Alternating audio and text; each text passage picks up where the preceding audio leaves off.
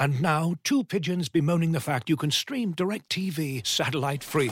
Hey, Frank, a little birdie told me you don't need a satellite dish to get DirecTV. What's little birdie? Was it Jimmy the Sparrow? It's a figure of speech. Point is, you can stream DirecTV over the internet now. Oh, sure. Next you're going to tell me those big birds are made of metal and filled with people, right?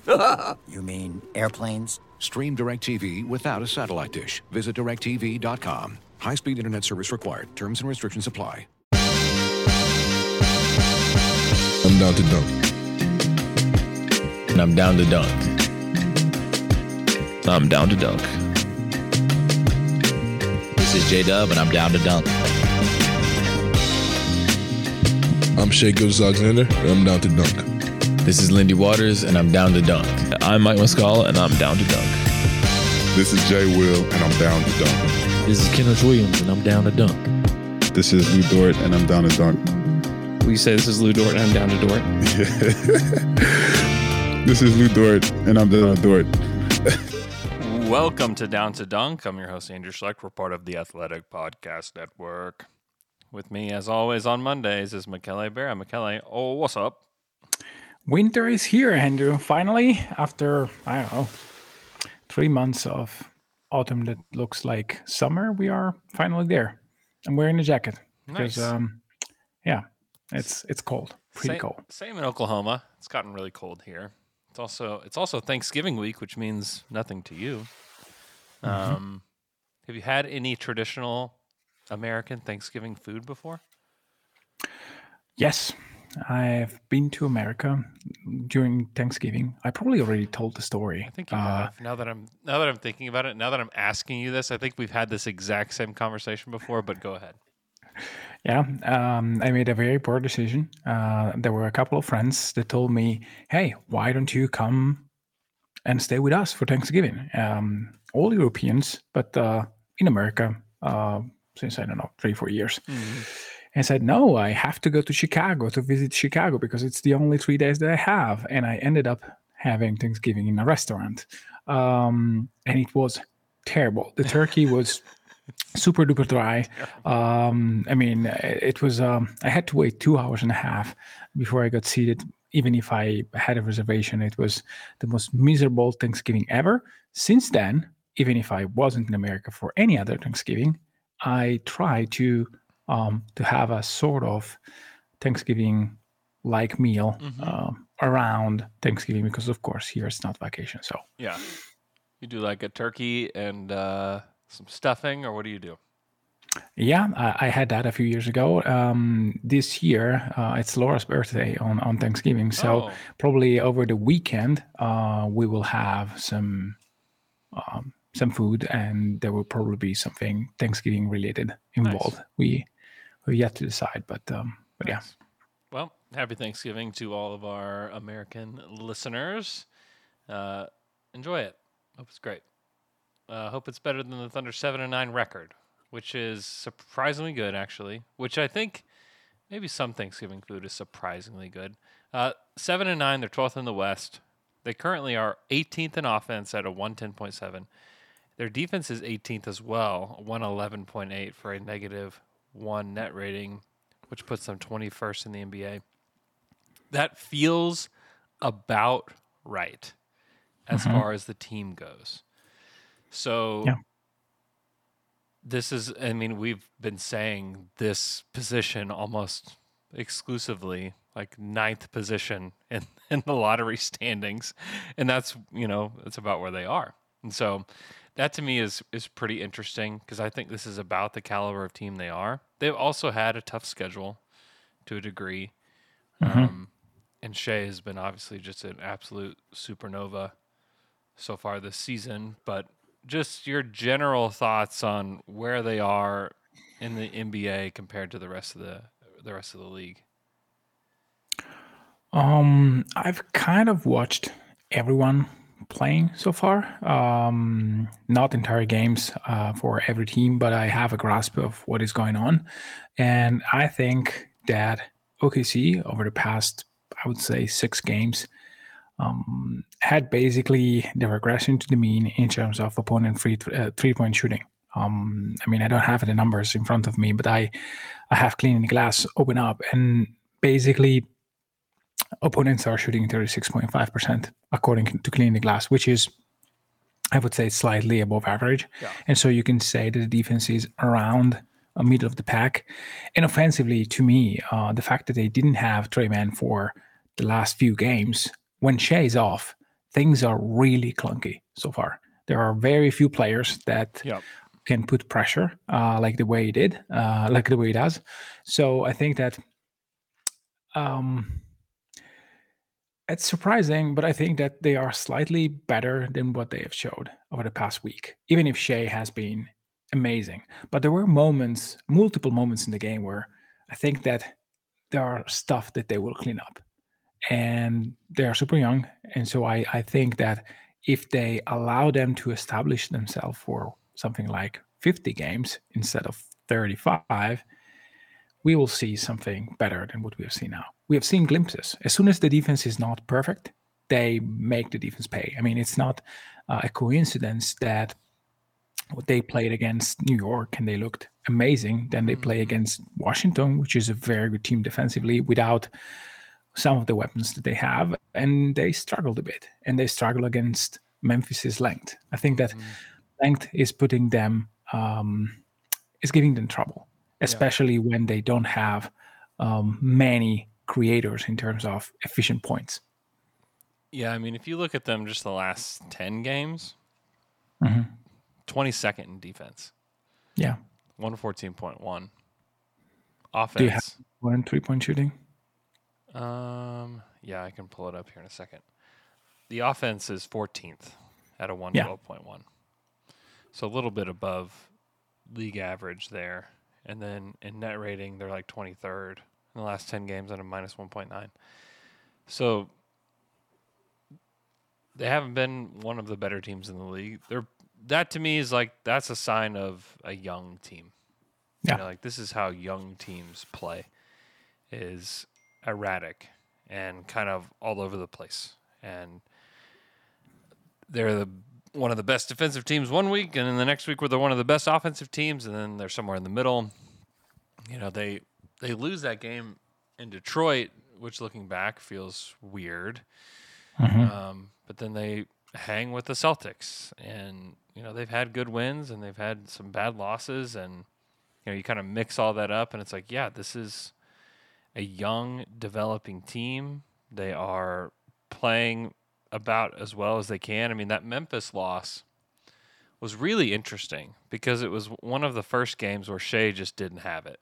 You know, he's 6 of 18, 2 of 4 from 3, finishes with 15 points on 18 shots. He just did not have it going. And they still are in Yes and no. They are still in the game. What do you mean, yes and no? I mean, I don't want to complain too much about how Shea didn't have it. I find it very, very bizarre that he had just 1 free throw while attacking he had just four shots less than his usual average. Yeah, in the fourth quarter, he played 4 minutes and he took 1 shot. Yeah. In that game. So in 3 quarters, he was basically on average in his usual amount of possessions. And he was attacking the lane relentlessly, and it just didn't generate enough. I mean, it's weird. It's very weird. The 1 free throw is weird. One night off. Yeah, when you're leading the league in drives and you're getting there, and there were several calls that you could say like that should have been a free throw. That should have. Yeah. And he took 1 free throw, and it was a tech free throw. Exactly. You know. Exactly. And that helps you getting into rhythm with your shot. With your, no question. And so if you see that nothing is working, then it's probably piling up on you. But yeah, he didn't have a great game. So it's but they hang on with others. Yeah, they played well, and he's not every night are you going to get the benefit of the whistle. So he has to basically convince the officials to blow the whistle, and he didn't. Yeah. And part of that's on the officiating crew because I don't think they did a great job, but some of that's on Shea too. I mean, he's got to be a part of that puzzle too. Like he's got to make them call, and that's what James Harden did for forever. It's like he just made the officials, he just bent the game toward himself and made the officials do it. Also, a part of it is he is not a complainer. No, he's not. The officials are human beings as well. And if you are officiating Luka or Harden or Durant was like this, Westbrook was like this, and part of the way you bend the officials to call these fouls is, one, you just have contact at the rim or with the defender. Second way is you get on their nerves and you just make it to where, like, hey, you're not seeing what's happening.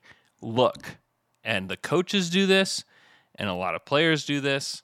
And Mark is really the only one that's really doing this for the Thunder. Yeah. Honestly. Like Mark is pretty vocal during the games. If he sees something, he will let them know.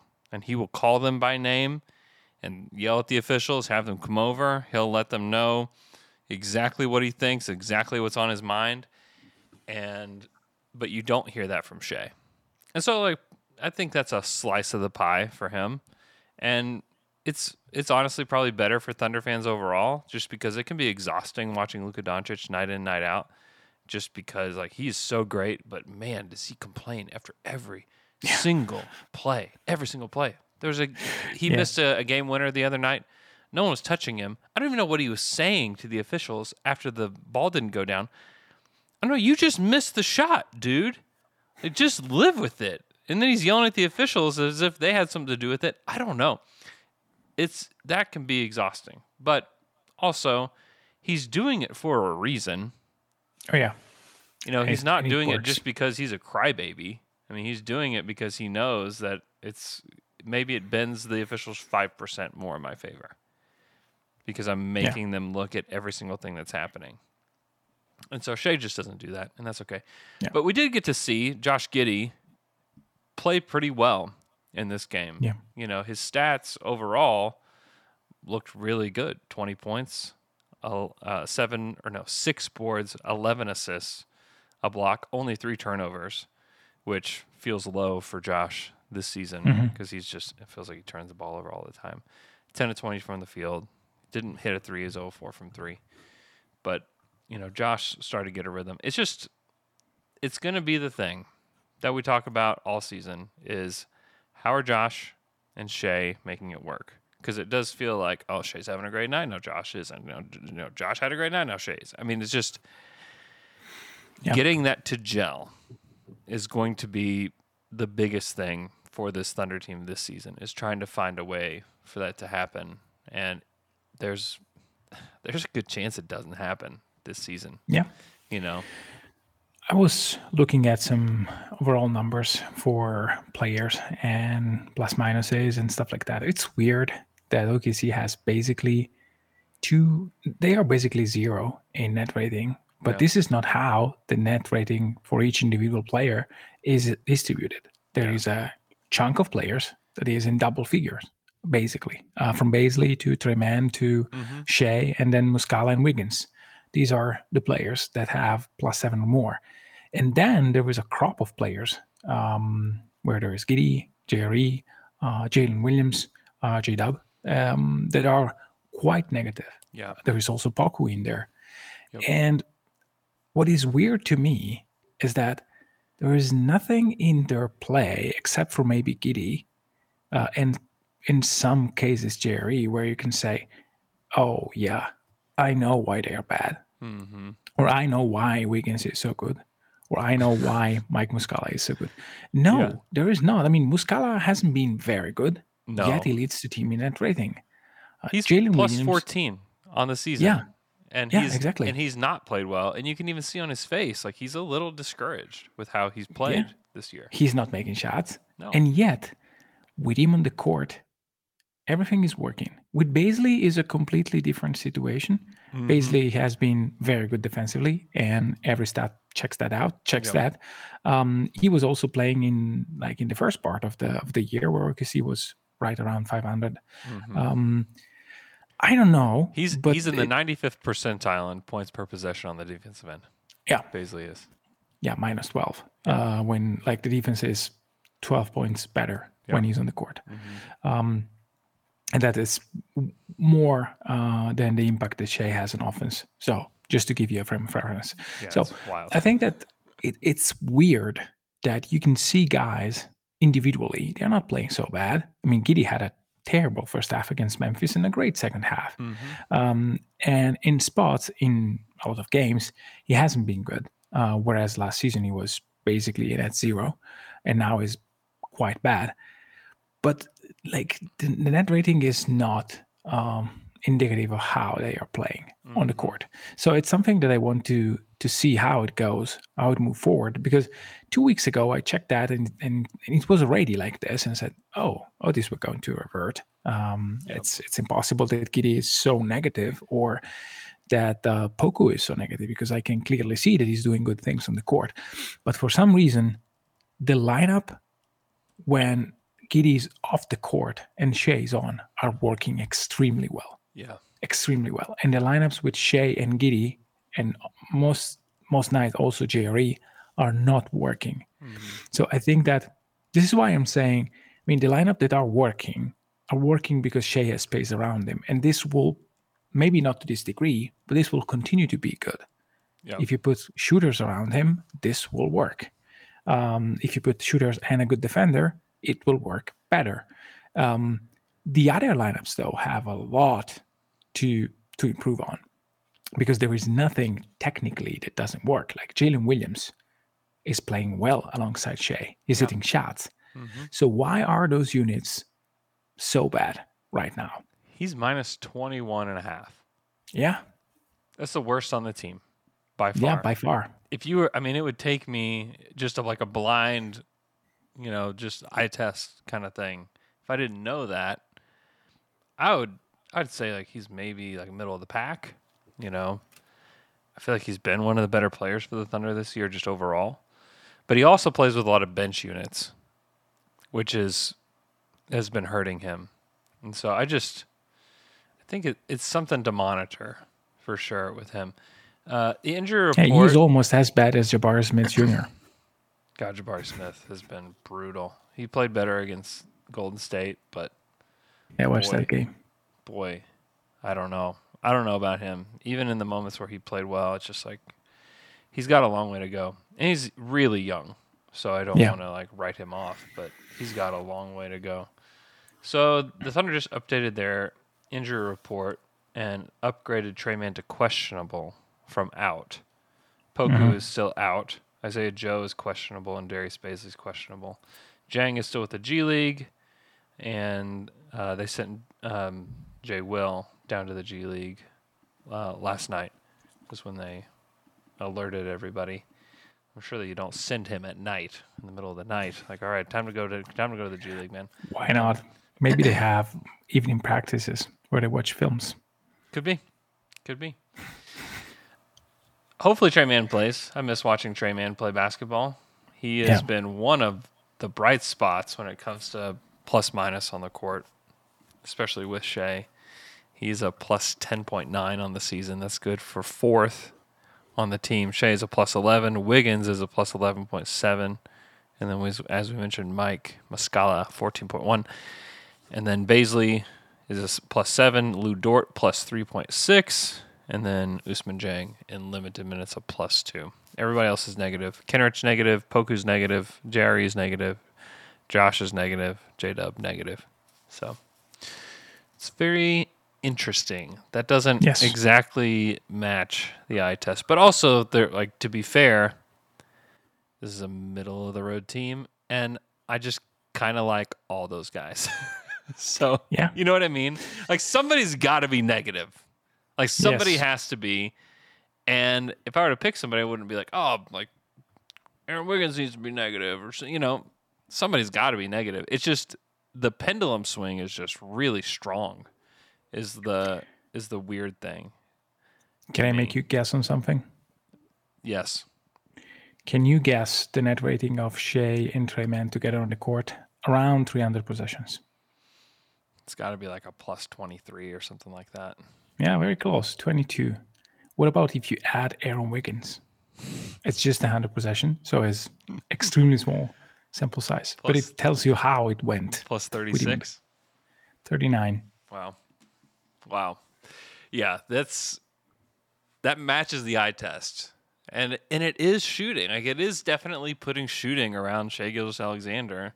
It's like huge shock. A guy that leads the league in drives, a guy that is lethal from the mid-range, at the basket, even from three himself. Huge shocker that if you give him more space, things are going to go better for you. I mean, this is partly why I'm willing to just ride off a lot of like weird chemistry stuff this season with he and Giddey or with he and Dort or with he and anybody, just because the space that will be created vertically and out to three with Chet is going to change the way they play the game. And then we don't know who they're getting in the draft. We don't know if it's somebody that's going to make a difference right away. But if it is, that will change it too. And so just making sweeping judgments on, well, this will never work, and Giddey and he will never work. We just need to go ahead and trade Josh Giddey right away because this. No. I mean, maybe having Josh as like this ultimate connector piece out there with other really talented offensive players could be really good. I mean, they can't play like the Warriors. No one can play like the Warriors because no one has Steph Curry. But you just wonder, like the way that Draymond Green has played, Draymond doesn't shoot. Draymond is a negative shooter. He's just not good and hasn't been good. But he is part of why they can be who they are, because he is able to pass at the level he does and screen at the level he does. And so I just wonder what that looks like, in 3 or 4 years with Giddey still a part of this team. McKelly, are you frozen? I think he's frozen. He looks deep in thought. I think you're back, maybe, or just frozen in a different position. I was going to go over players shooting 40% or better from three and talk about if they're sustainable or not. McKelly, are you back? No. I hear you perfectly. Okay. There you go. You're kind of fading in and out for me. Okay. Okay. I think you're fully back. I can see you blinking again. So, okay. So let's go over. It's probably, thank God, it's probably your connection. This time I'm good. In the chat they're saying so. It could very well be my connection. Okay. So let's go over. There are 6 players shooting 40% or better from three right now. Mm-hmm. So let's talk about if these are sustainable or unsustainable. Starting No. Starting with Aaron Wiggins, 40% on 1.9 attempts per game. How sustainable is this? And if it's not, where do you think he settles? I think he's a 35% three-point shooter. Okay. Yeah, that's right now. That's worse. That's worse than I would have hoped you have said. So he's from the corners. He's shooting 35.7% from the corners this season. Yeah. And that's over half of his volume is from there. So he just must be, he's just hitting all of his above the break stuff. Which is unlikely to continue. I think that it's possible that he settles around 35 or something like that. Yeah.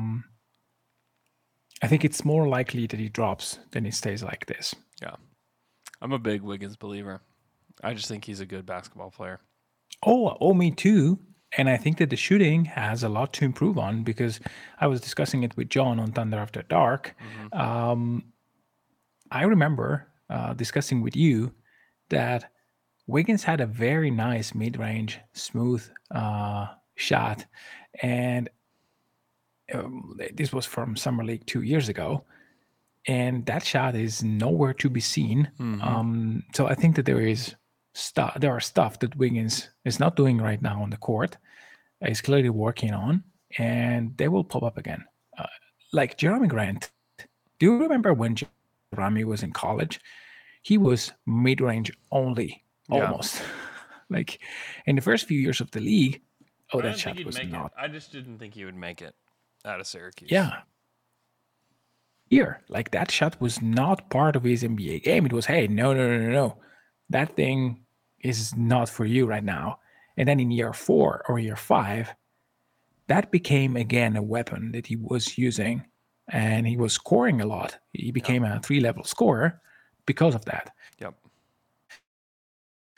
So I think the Wiggins makes a mistake in terms of decision making, in terms of positioning on the court. Yeah, of course, he will make fouls and he will lose some turnover and stuff like that. But he's a low maintenance, effective, efficient player. Yeah. The more, the better. Yeah, and he's great in this system in particular. I think the system that they play in makes him look better than if he were in Philly or something like that, whereas he's asked to be more of a standstill guy. Oh, sure.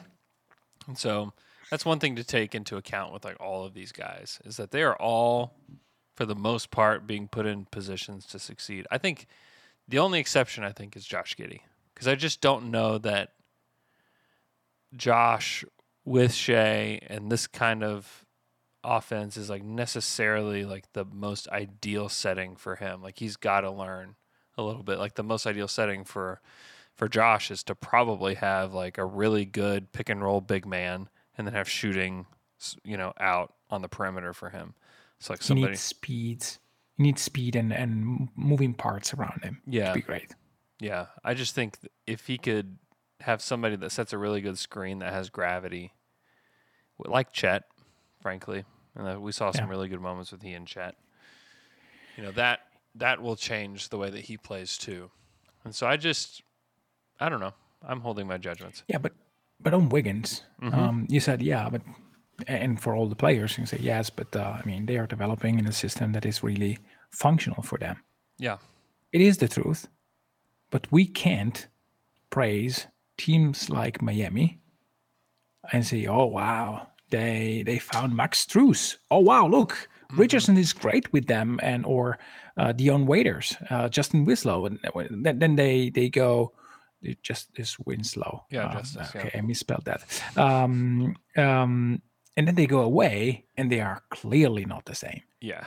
I don't possibly care if whatever OKC is doing works just for OKC. It has to work just for OKC. Yeah. I don't care. Oh, I'm not trying I know that you don't to discount the players. Honestly, it's a positive thing, because for so long, the Thunder did not have a favorable system where guys who look good elsewhere came in and you're like, what happened to this guy? Was this guy who used to kill us? He used to destroy us all the time. What's going on here? Yeah, exactly. If the opposite happens, like if a guy like Giddey is so good in OKC, or a guy like Aaron Wiggins, that someone is willing to pay a first rounder, you have options. Yep. You really do. So it's all good. And again, it's a huge testament to what OKC is doing development-wise. Mm-hmm. Yeah. Next guy, Shea, 40.9% on 2.9 attempts per game. Is this a sustainable level of shooting for Shea Gilgeous-Alexander? Yeah, give it or take. I think that he will get more spot-up opportunities, which is barely getting right now. And he will eat less of his pull-ups. So I think that the two things will balance out. He will end up the season between 38 and 41, I think. Yeah, he's 18 of 44 on the season. Yeah. And then with Wiggins, he's only 10 of 25, which I feel like I've seen Wiggins take more than 25 threes, but what do I know? Because he played less games, and so you're condensing. True. Isn't that weird? That's one of the weird parts about this season, is that you'll just have games where it's like, yeah, we're just not going to see Aaron Wiggins. He's like a healthy scratch. He's only played in 13 of the games. Yeah. Yeah, that does feel a little bit strange at times, but that's just the way it has to be. Like if they're going to play Ousmane Dieng minutes, somebody's got to sit. Yeah. Can't play everybody. Okay, next one. Poku, 41.7%. on 3.4 attempts per game. He's 20 of 48 on the season. I've seen a sturdy player. He's 42.9% from the corners. Yeah. I think that the shot looks very good. Yeah. He's taking great shots. Yeah. I think that 41 is a bit too much, but I wouldn't be surprised if he finishes the season around 37. What about 39? I think that is it's not like a Carolina Reaper take anymore, but it's still like a spicy jalapeno, something like that, where you think you're having a jalapeno and then it's too much. Yeah. You know the feeling like where you expect something is it's mild. Oh wow, it's not mild. Yeah.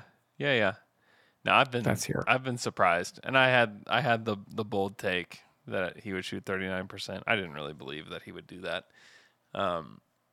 But he's been, to me, 35 was already quite bold at the beginning of the season. Yeah, it felt insane. And it's not like his overall stats are just like, whoa, watch out, what's he doing? He's averaging 9.8 points per game, 5 boards, 1.6 assists. The 2 blocks per game, 1.9 blocks per game, that is probably the most astonishing thing, is he's become a good shot blocker, and not just within the flow of, a defensive possession, but that block that he had on Ja in transition, where he's having to flip his hips, back and forth to keep up with where Ja Morant is going. Like, I think Ja changed directions 3 or 4 times on that drive in transition. And Poku is able to stick with him, flip his hips, and block him. That was really something. That was one of those moments where like, oh, okay. Like, he's starting to get it. And he had 10 points. And my bold prediction that he would have 35 points and a win in that game. I'll maintain that on an alternate timeline where he doesn't get hurt, that happens, because he was killing it at the beginning of that game. Yeah. No, he's playing very well. And again, the last season we started to see in many games steady decision making for him with no results. Good and steady defensive possession, no blocks. Good and steady choices in offense, no shots. That went in. Right now, we're seeing better decision making because he's learning how to be more impactful defensively. Yep. The game doesn't seem very fast to him. Yep. It does when he's gassed at the end of games, which is, it's something that you can understand. But like, he's playing better. And I was texting with a friend of the pod, Josh Morrison, that morning after, and he was saying to me, hey, we really need Poku. Now, I don't know that OKC really needs Poku. I think that Poku has been one of the best big men that they have, which is, they don't have many, and he's contributing every single night. Now, it's, as we said before, the numbers are not translating really in wins, because the best units that OKC has are small ball units. Almost every time when Kenrich or Wiggins play the 4 and you have a lineup that can run, it's better. But Poku has been surprisingly good, and he's 20 years old. Like, it's not even 21. Yep. And yes, he had 2 seasons in the NBA already. That counts. Yeah. But he's still 20. Yeah. So you just look at the progression that he's made from year 1 to year 3. Year 1, he's 34% from the field. Year 2, he's 40.8. And so far, just through 14 games, he's 49% from the field. Which a lot of that is just like pure decision making. And his ability to finish at the rim is a big deal. He's from 0 to 3 feet, he's 78.8%. Up from 70% last year. His rookie season, he shot 55% from 0 to 3 feet. Yeah. That's a terrifying, like, not an NBA player number. You go to his 3-point percentage. You just said that Lu Dort is not an NBA player? With the overall clumsy package that he's had, then yes, not an NBA player. Not the sturdy Lu Dort I'm talking about. Is that what Lu is shooting from 0 to 3 feet this year? I think it was worse. I got to look at that here in a second. From 3, 28% rookie season on 4.6 attempts. He was down to 3.2 last year, but shot 28.9%, like just a hair of improvement. And then this season on 3.5 attempts, 41.7%, which is pretty wild. The free throws, which he hasn't shot very many, but he's 7 of 13. He's 7 of 13, so he takes less than 1 a game, but has not been hitting his free throws. But overall, pretty sturdy numbers there for Poku. He has 26 blocks. 14 games in. In 61 games, how many did he have last year? I don't know, 2 or 3 less. He had 38. Oh. 38 in 61 games. And in 14 games, he has 26. Yeah. That to me is pretty wild when you just look at that. I mean, his block rate or his block percentage is a stat that they have on Basketball Reference, 7.1 compared to 2.9 last year. Yeah. Yeah, but you can tell that is quite different. Yeah. It's crazy. It's also opportunity because he's playing center way more. Definitely. Yeah, I agree with that. And then his usage is even down this year from 20% last year to 18% this Which year. is something that we were advocating for last year, saying, hey, let him play with good players around. Yes. And let him be like less of a on-ball guy. Yep. And more of a, hey, quick pass, decision making, but he doesn't really excel in live dribble actions. No. He may occasionally do that in transition. I love how he plays in pick and rolls with Shai. I think that he's finding the rhythm there. He's slipping screens, and he's trying to learn how to be more of a screener. But this center thing is this season. I mean, he's starting to do it right now, and I think that it works to perfection with Chet because, I mean, they can play together. I'm convinced of that, especially if they have good point of attack defenders that can follow guys on screen and fights and in blocks and stuff like that. So I think that that unit will be quite interesting to watch. I can't wait. Yeah. In the chat, Griffey Kaprinsky asks, where does Poku rank in the league for blocks?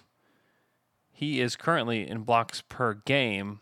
He is 8th in blocks per game. I was about to say top 10, top 15 for sure. Tied with Anthony Davis and Zubac.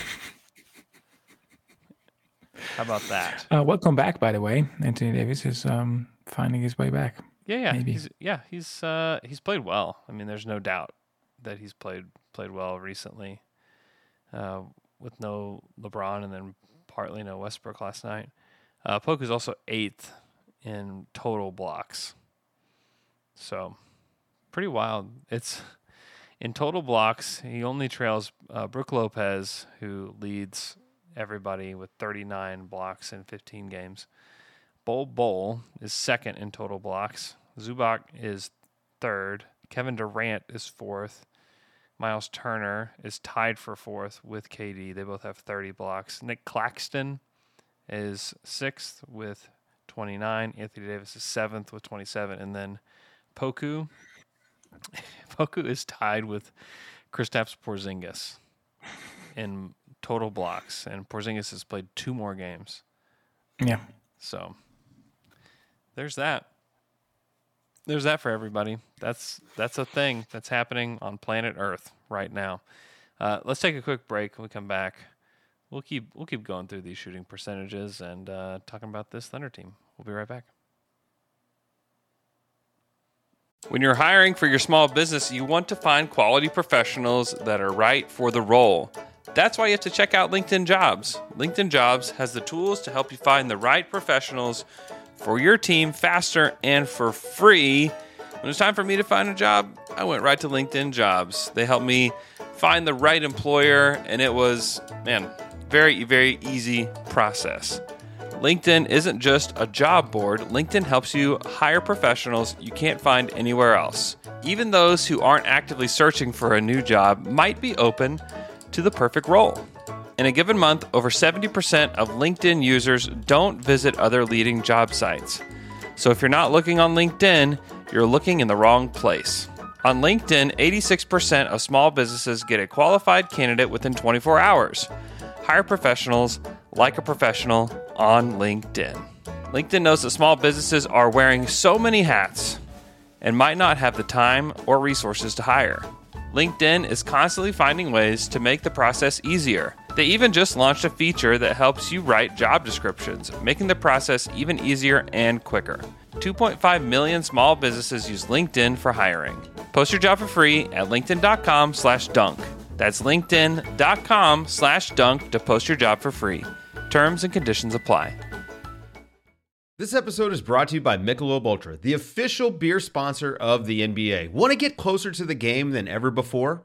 Michelob Ultra Courtside is giving fans the chance to win exclusive NBA prizes and experiences like official gear, courtside seats to an NBA game, and more.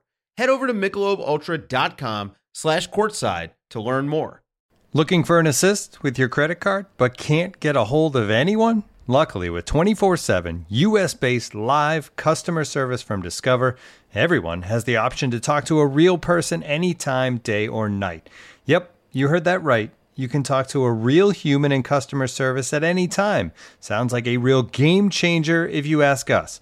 Make the right call and get the service you deserve with Discover. Limitations apply. See terms at discover.com/creditcard. And now, two pigeons bemoaning the fact you can stream DirecTV satellite-free. You see this? A family watching baseball on DirecTV with no satellite dish in sight. Let's heckle them. You call that changing the channel? Choke up on the remote, buddy. I hope getting all these games on DirecTV makes up for your mother not pre-chewing your sunflower seeds. DirecTV has the most MLB games. Visit DirecTV.com. Claim based on total games offered on national and regional sports networks with choice package or higher. Availability of RSNs varies by zip code and package. High-speed internet service required. Terms and restrictions apply.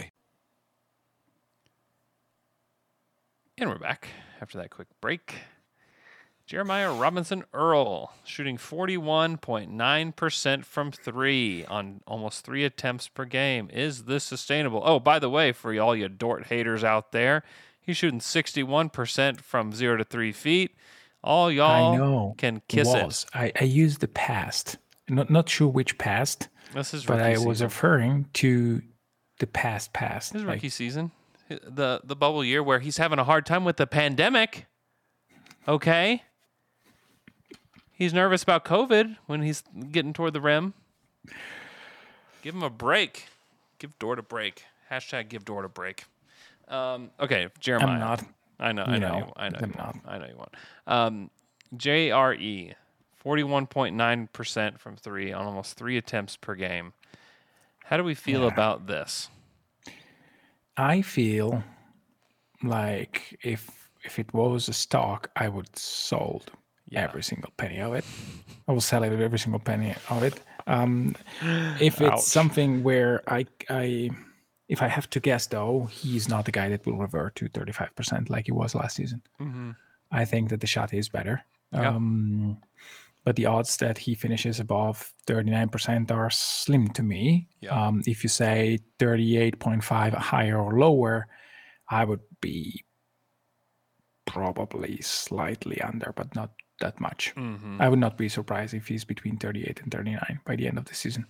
Yeah. I would tend to say that the over-under that was set is 38.5, and I would keep the under. Mm-hmm. Yeah, I tend to agree with that.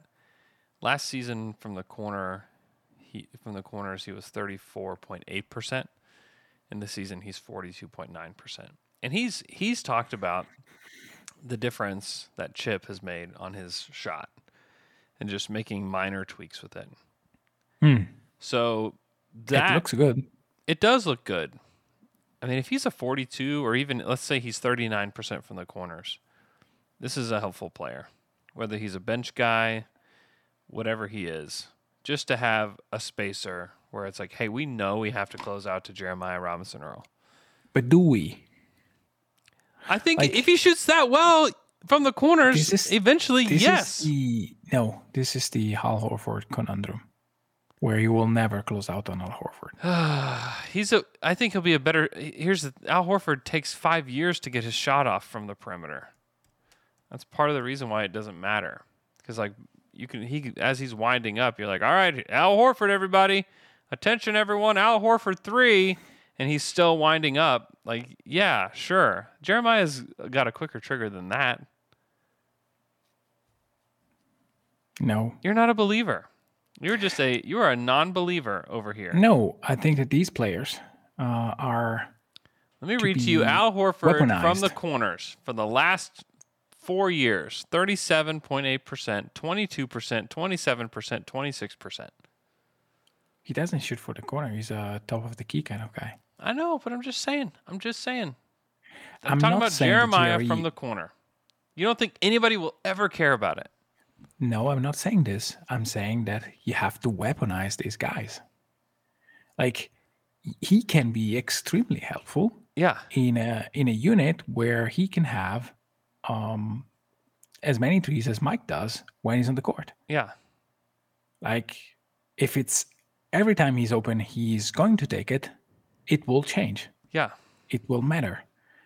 But those shots are going to shift, from someone to JRE. Yeah. In that case, if you have JRE with a 3-point rate quite high, then I can see him becoming a weapon. I don't see him becoming a weapon when the other defense feel that if I leave him there, I will probably pay 8 points on average, which is not nothing. But if it's going bad for me and he hits 3 threes, it's not going to be 7. Like with Mike Muscala, if you leave him out there, he will take 10 threes and he will make 7, and you are going to lose.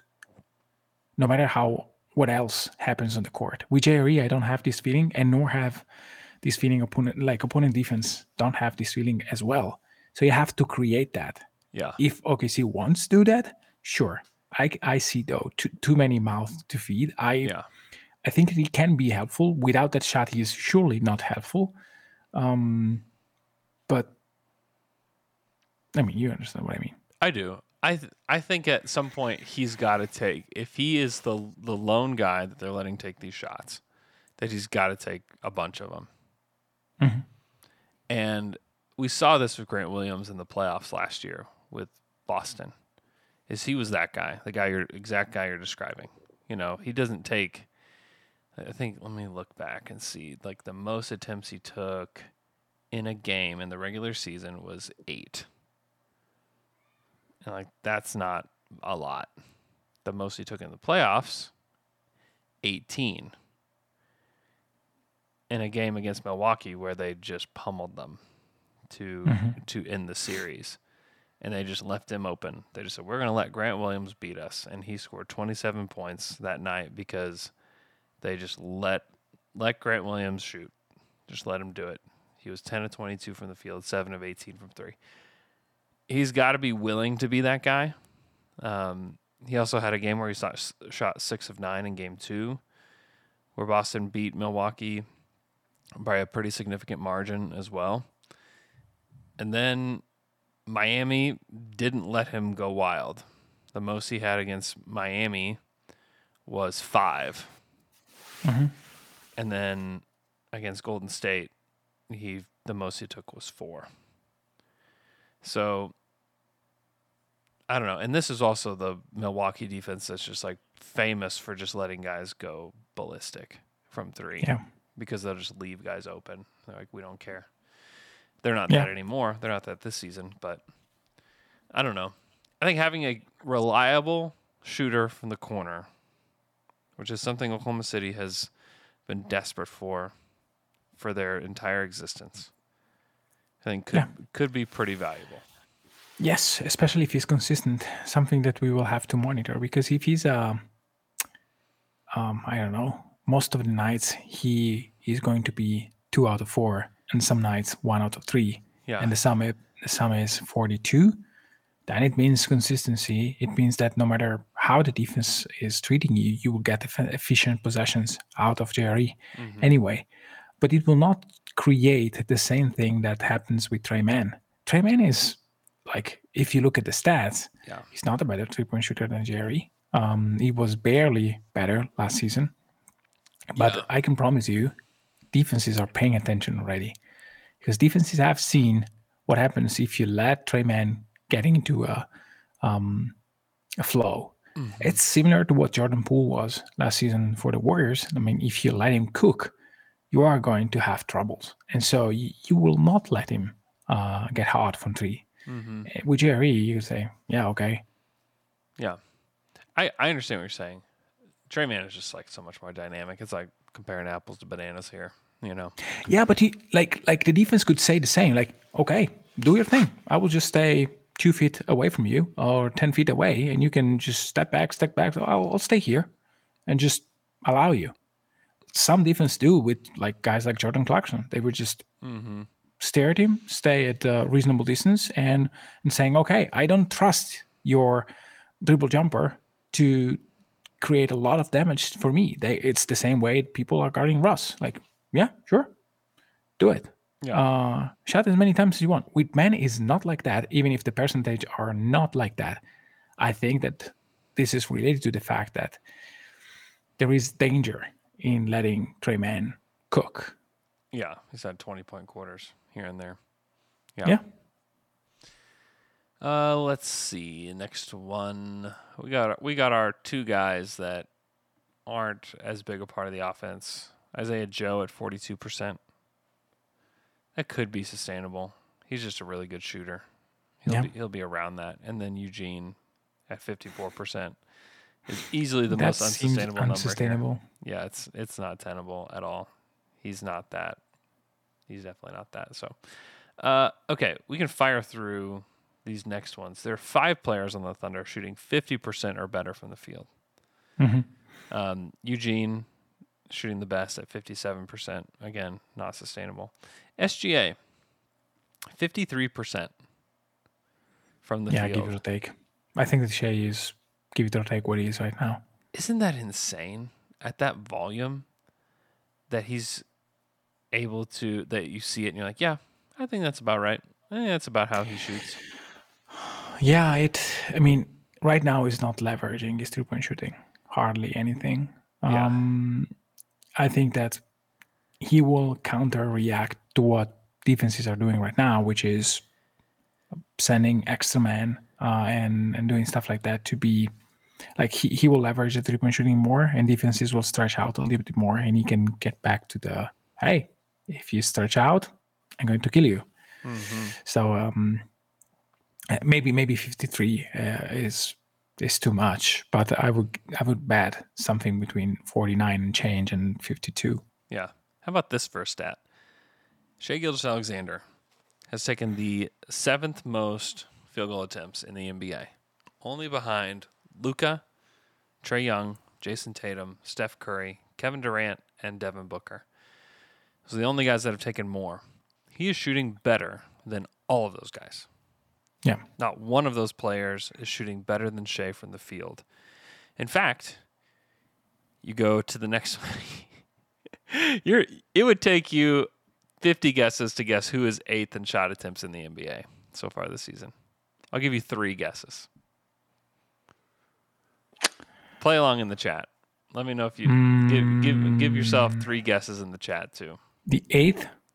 Number 8 in shot attempts in the entire league this season. Shot attempts. Damn, this is difficult. Can you? In the Eastern Conference. No, it's not Lou Dort. No, it's not Lou Dort. He's in the Eastern Conference. Alex Bowler-Jack says De'Aaron Fox. No. No. Russell Westbrook from Kirk T. No. There is an opinion that is forming in my head. Larry Markkinen, no, but he's in the top 20. He said Eastern Conference, guys. Come on. Jason Tatum, he already said his name. He's in the top 10. He's number 3. No. Is he playing for a team that is currently not 500? Yeah, he's on a bad team. Yeah. Yeah. Is he? He was on the Thunder. Oh. It's not Theo Maiden. Terry Rozier, no. That's from Grape Ape. Tyrese Maxey from Kirk T. No. No. He was on the Thunder? Kind of. No, I don't know. I give up. Kelly Oubre Jr. is taking I would never. 8th. I know. That's what I'm saying. Who would have guessed that? He's taking more shots than Ja Morant this year. He's taking more shots than Jalen Green this year. Wow. Isn't that wild? That is crazy.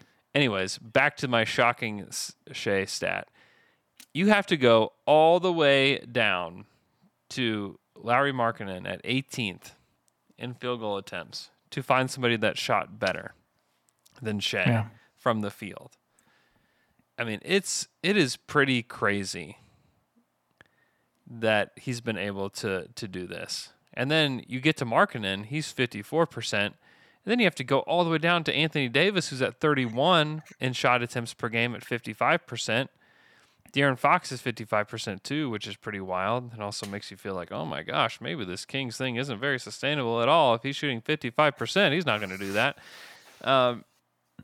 There's just very few guys in the top 50. I think there's 4 guys in the top 50 that are shooting 53% or better in shot attempts. And then you even go which make you think that maybe also a little bit for Shea is not entirely sustainable. I mean, the Memphis game will happen quite a lot. Mm-hmm. So we'll see. Yeah. I'm very, very intrigued to see how this continues for Shea because he's played like a top 5 guy in the NBA this year. And I am like now more fully convinced that Shea can be a number 1 on an NBA team. Mm-hmm. I don't know how he can sustain, 31 points on 53% from the field. I don't know if he can do that or not. If he can, then he's like surpassed like he's a number 1 guy. Like he's like this is a superstar. Like this is one of the better players in the league. Yeah. Full stop. Because 30 points on 50, 49 is KD level. It's scoring. KD level. This is like, it's like, this is what it's Curry level scoring. MVPs. Yeah, this is what Steve Nash used to do just on the reg, but not at this volume and not at exactly. It's just which tells you that it won't happen, but also tells you that it's been 20 games. If you maybe 25, if you use the second part of last season, that he's kind of doing that.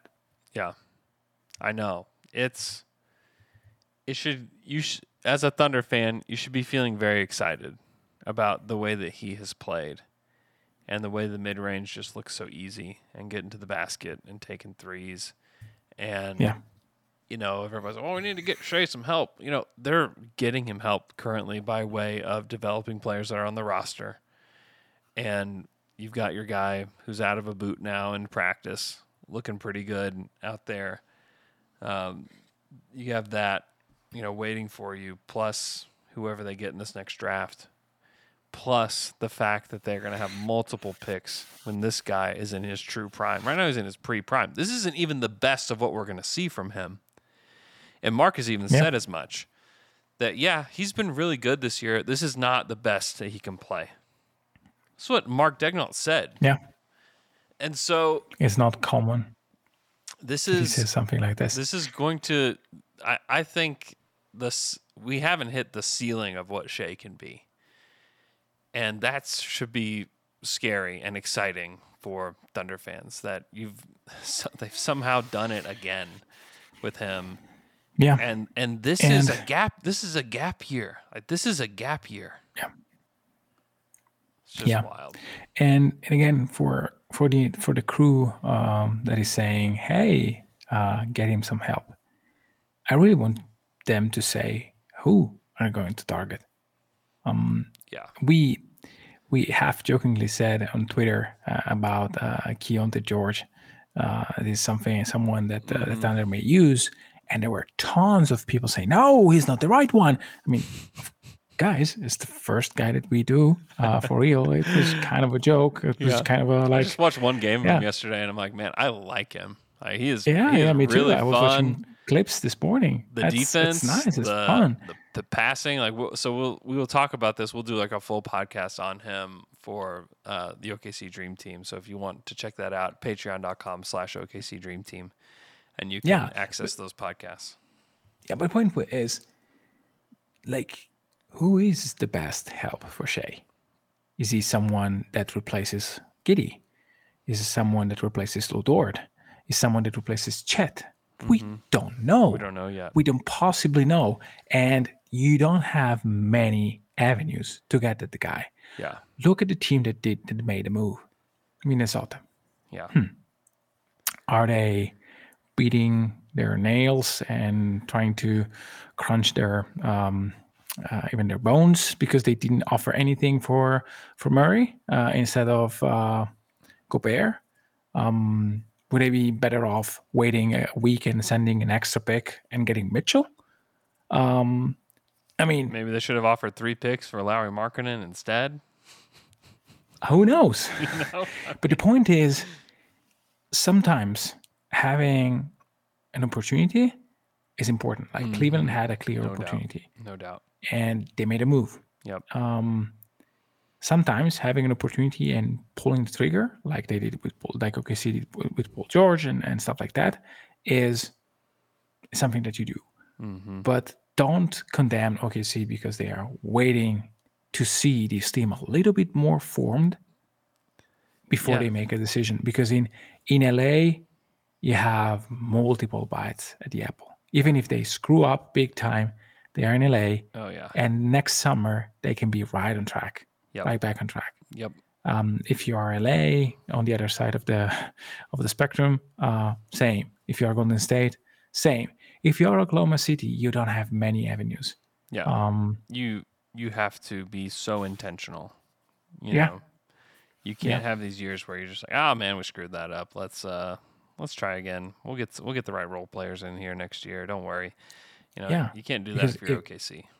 Because when you make a move, if it's not the move, then yes, Shai will be gone immediately. Yeah. Like if he's the man and you bring another one that is sort of the man, if things don't work well immediately, then it's trouble. Then it's big trouble. Then you risk losing everything in 1 or 2 seasons. Yep. It happened with better teams. Like fully formed teams, so it's dangerous. Don't be too greedy, wanting OKC moving now. Just enjoy the fact that Shai is great, that the young players are showing off, and that you have at least 3-4 years before making a real judgment in what Sam Presti did in this rebuild. In year 4 from now, you can really say, oh, no, this is not what I they didn't make the right choice with this guy or that guy, or they didn't develop this guy right. I mean, who knows? We just don't know. We don't know who the second best player on the team is today. We don't know who the second best player on the team is going to be next year. I think we have a good idea that it's going to be Chet. But what if it's J-Dub? What if it is Trey Man? What if it is Poku? Like, we just don't know. We have no idea. This is why you have to take this thing slowly with Shai. And Shai, that's the thing, is like Shai is bought in. So this is a year like to truly sit back and say, let's just enjoy how this unfolds and not have to make immediate judgment calls on like, oh, this needs to happen, or this is never going to work, or this is the best, or this is, I mean, the truth is nobody knows. Nobody knows how this is going to turn. Ousmane Dieng could be the second best player on this team. Heck, he could be the best player on this team. We just don't know. We have no clue. All the Thunder know right now, all that we know as observers of the Thunder, is that Shai Gilgeous-Alexander is at All-Star plus status right now. Yeah. And that is a huge advantage for a team that is developing guys like Dort, Giddey, Mann, Jalen Williams, Poku, Aaron Wiggins, JRE, Jang. I mean, it's a huge advantage because they get to learn work ethic stuff from this guy. If you look back to Shai from high school,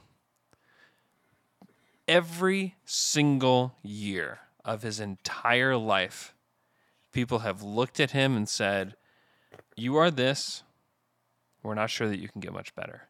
And every year, he leapfrogs that. He did it again this year. This would have been the year that I was like, I don't know if he can really do that. I'd probably be saying it myself, knowing that I talked to him the year prior and saying those exact things to him. It's like, hey, you have outpaced expectations every single year of your life when it comes to basketball. And he continues to do it, and it's just outstanding. And I'm just intrigued to see what this looks like. I hope Tre Mann plays tonight. I just think it's really fun. I hope Bazley plays tonight, especially with the absence of Poku. I think it's really hard for this team to win without somebody like Bazley or Poku in there, because they don't have anybody with length or athleticism able to protect the rim at all. I think the absence of Poku in the second half of that Memphis Grizzlies game really hurt them. One, he was playing really, really well.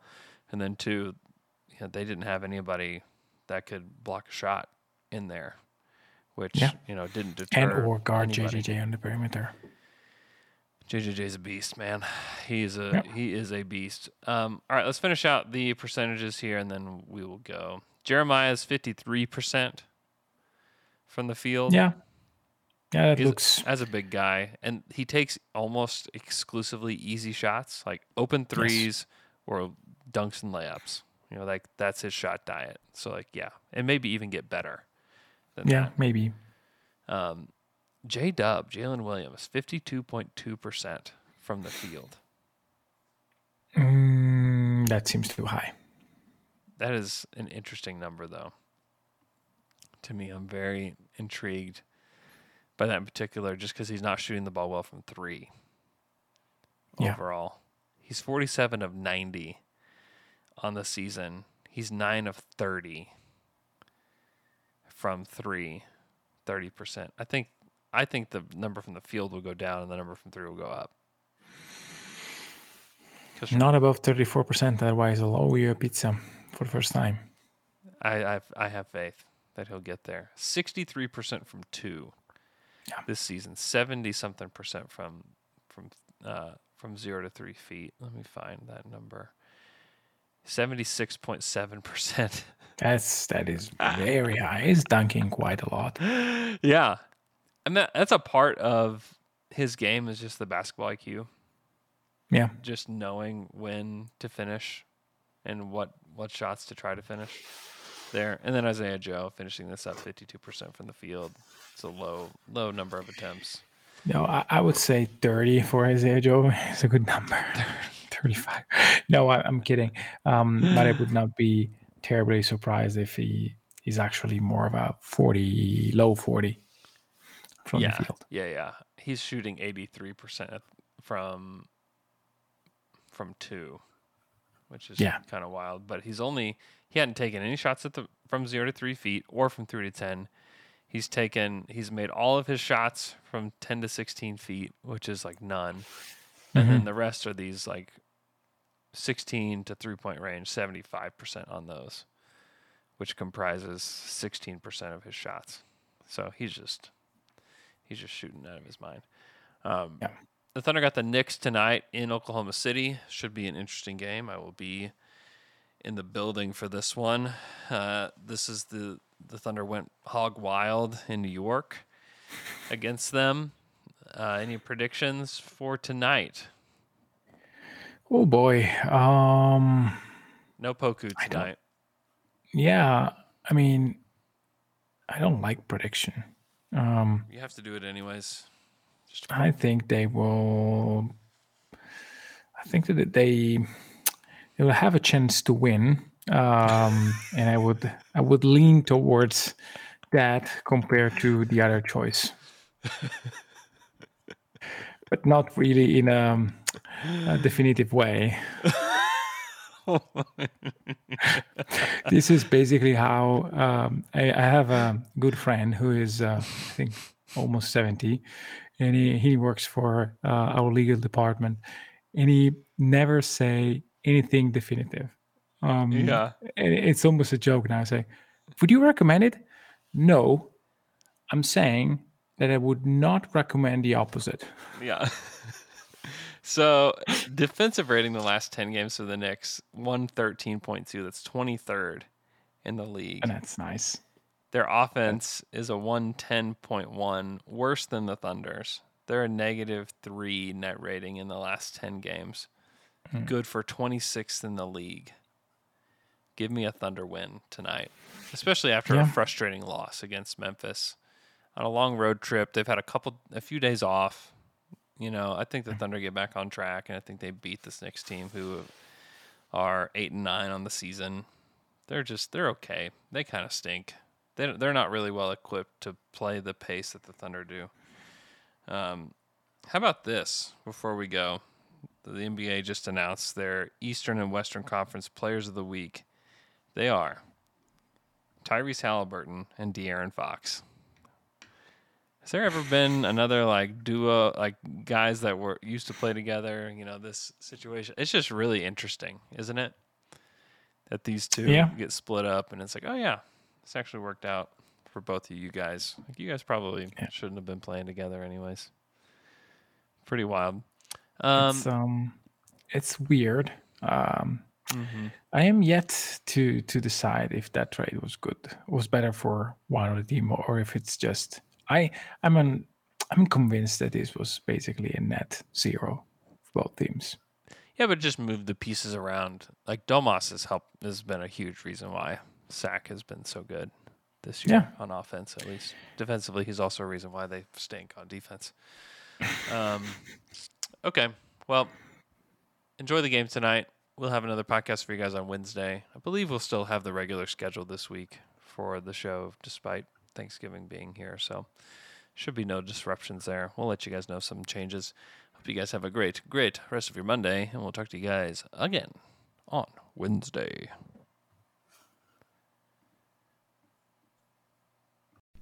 As you've probably heard by now, we've teamed up with BetMGM this season. We'll be using BetMGM lines to make all of our picks, and we'll have special offers for our listeners each week. If you haven't signed up for BetMGM yet, use bonus code The Athletic, and you'll get a 1-year subscription to The Athletic, plus up to a $1,500 first bet offer on your first wager with BetMGM. Here's how it works.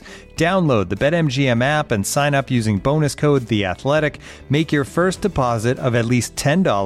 Place your first bet on any game and claim your voucher for a 1-year subscription to The Athletic.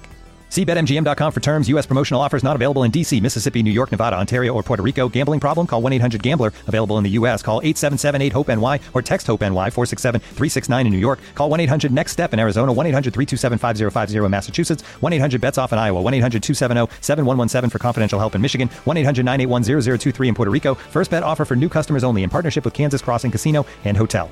Don't forget, if you haven't signed up for BetMGM yet, use bonus code The Athletic, and you'll get a 1-year subscription to The Athletic, plus up to a $1,500 first bet offer on your first wager.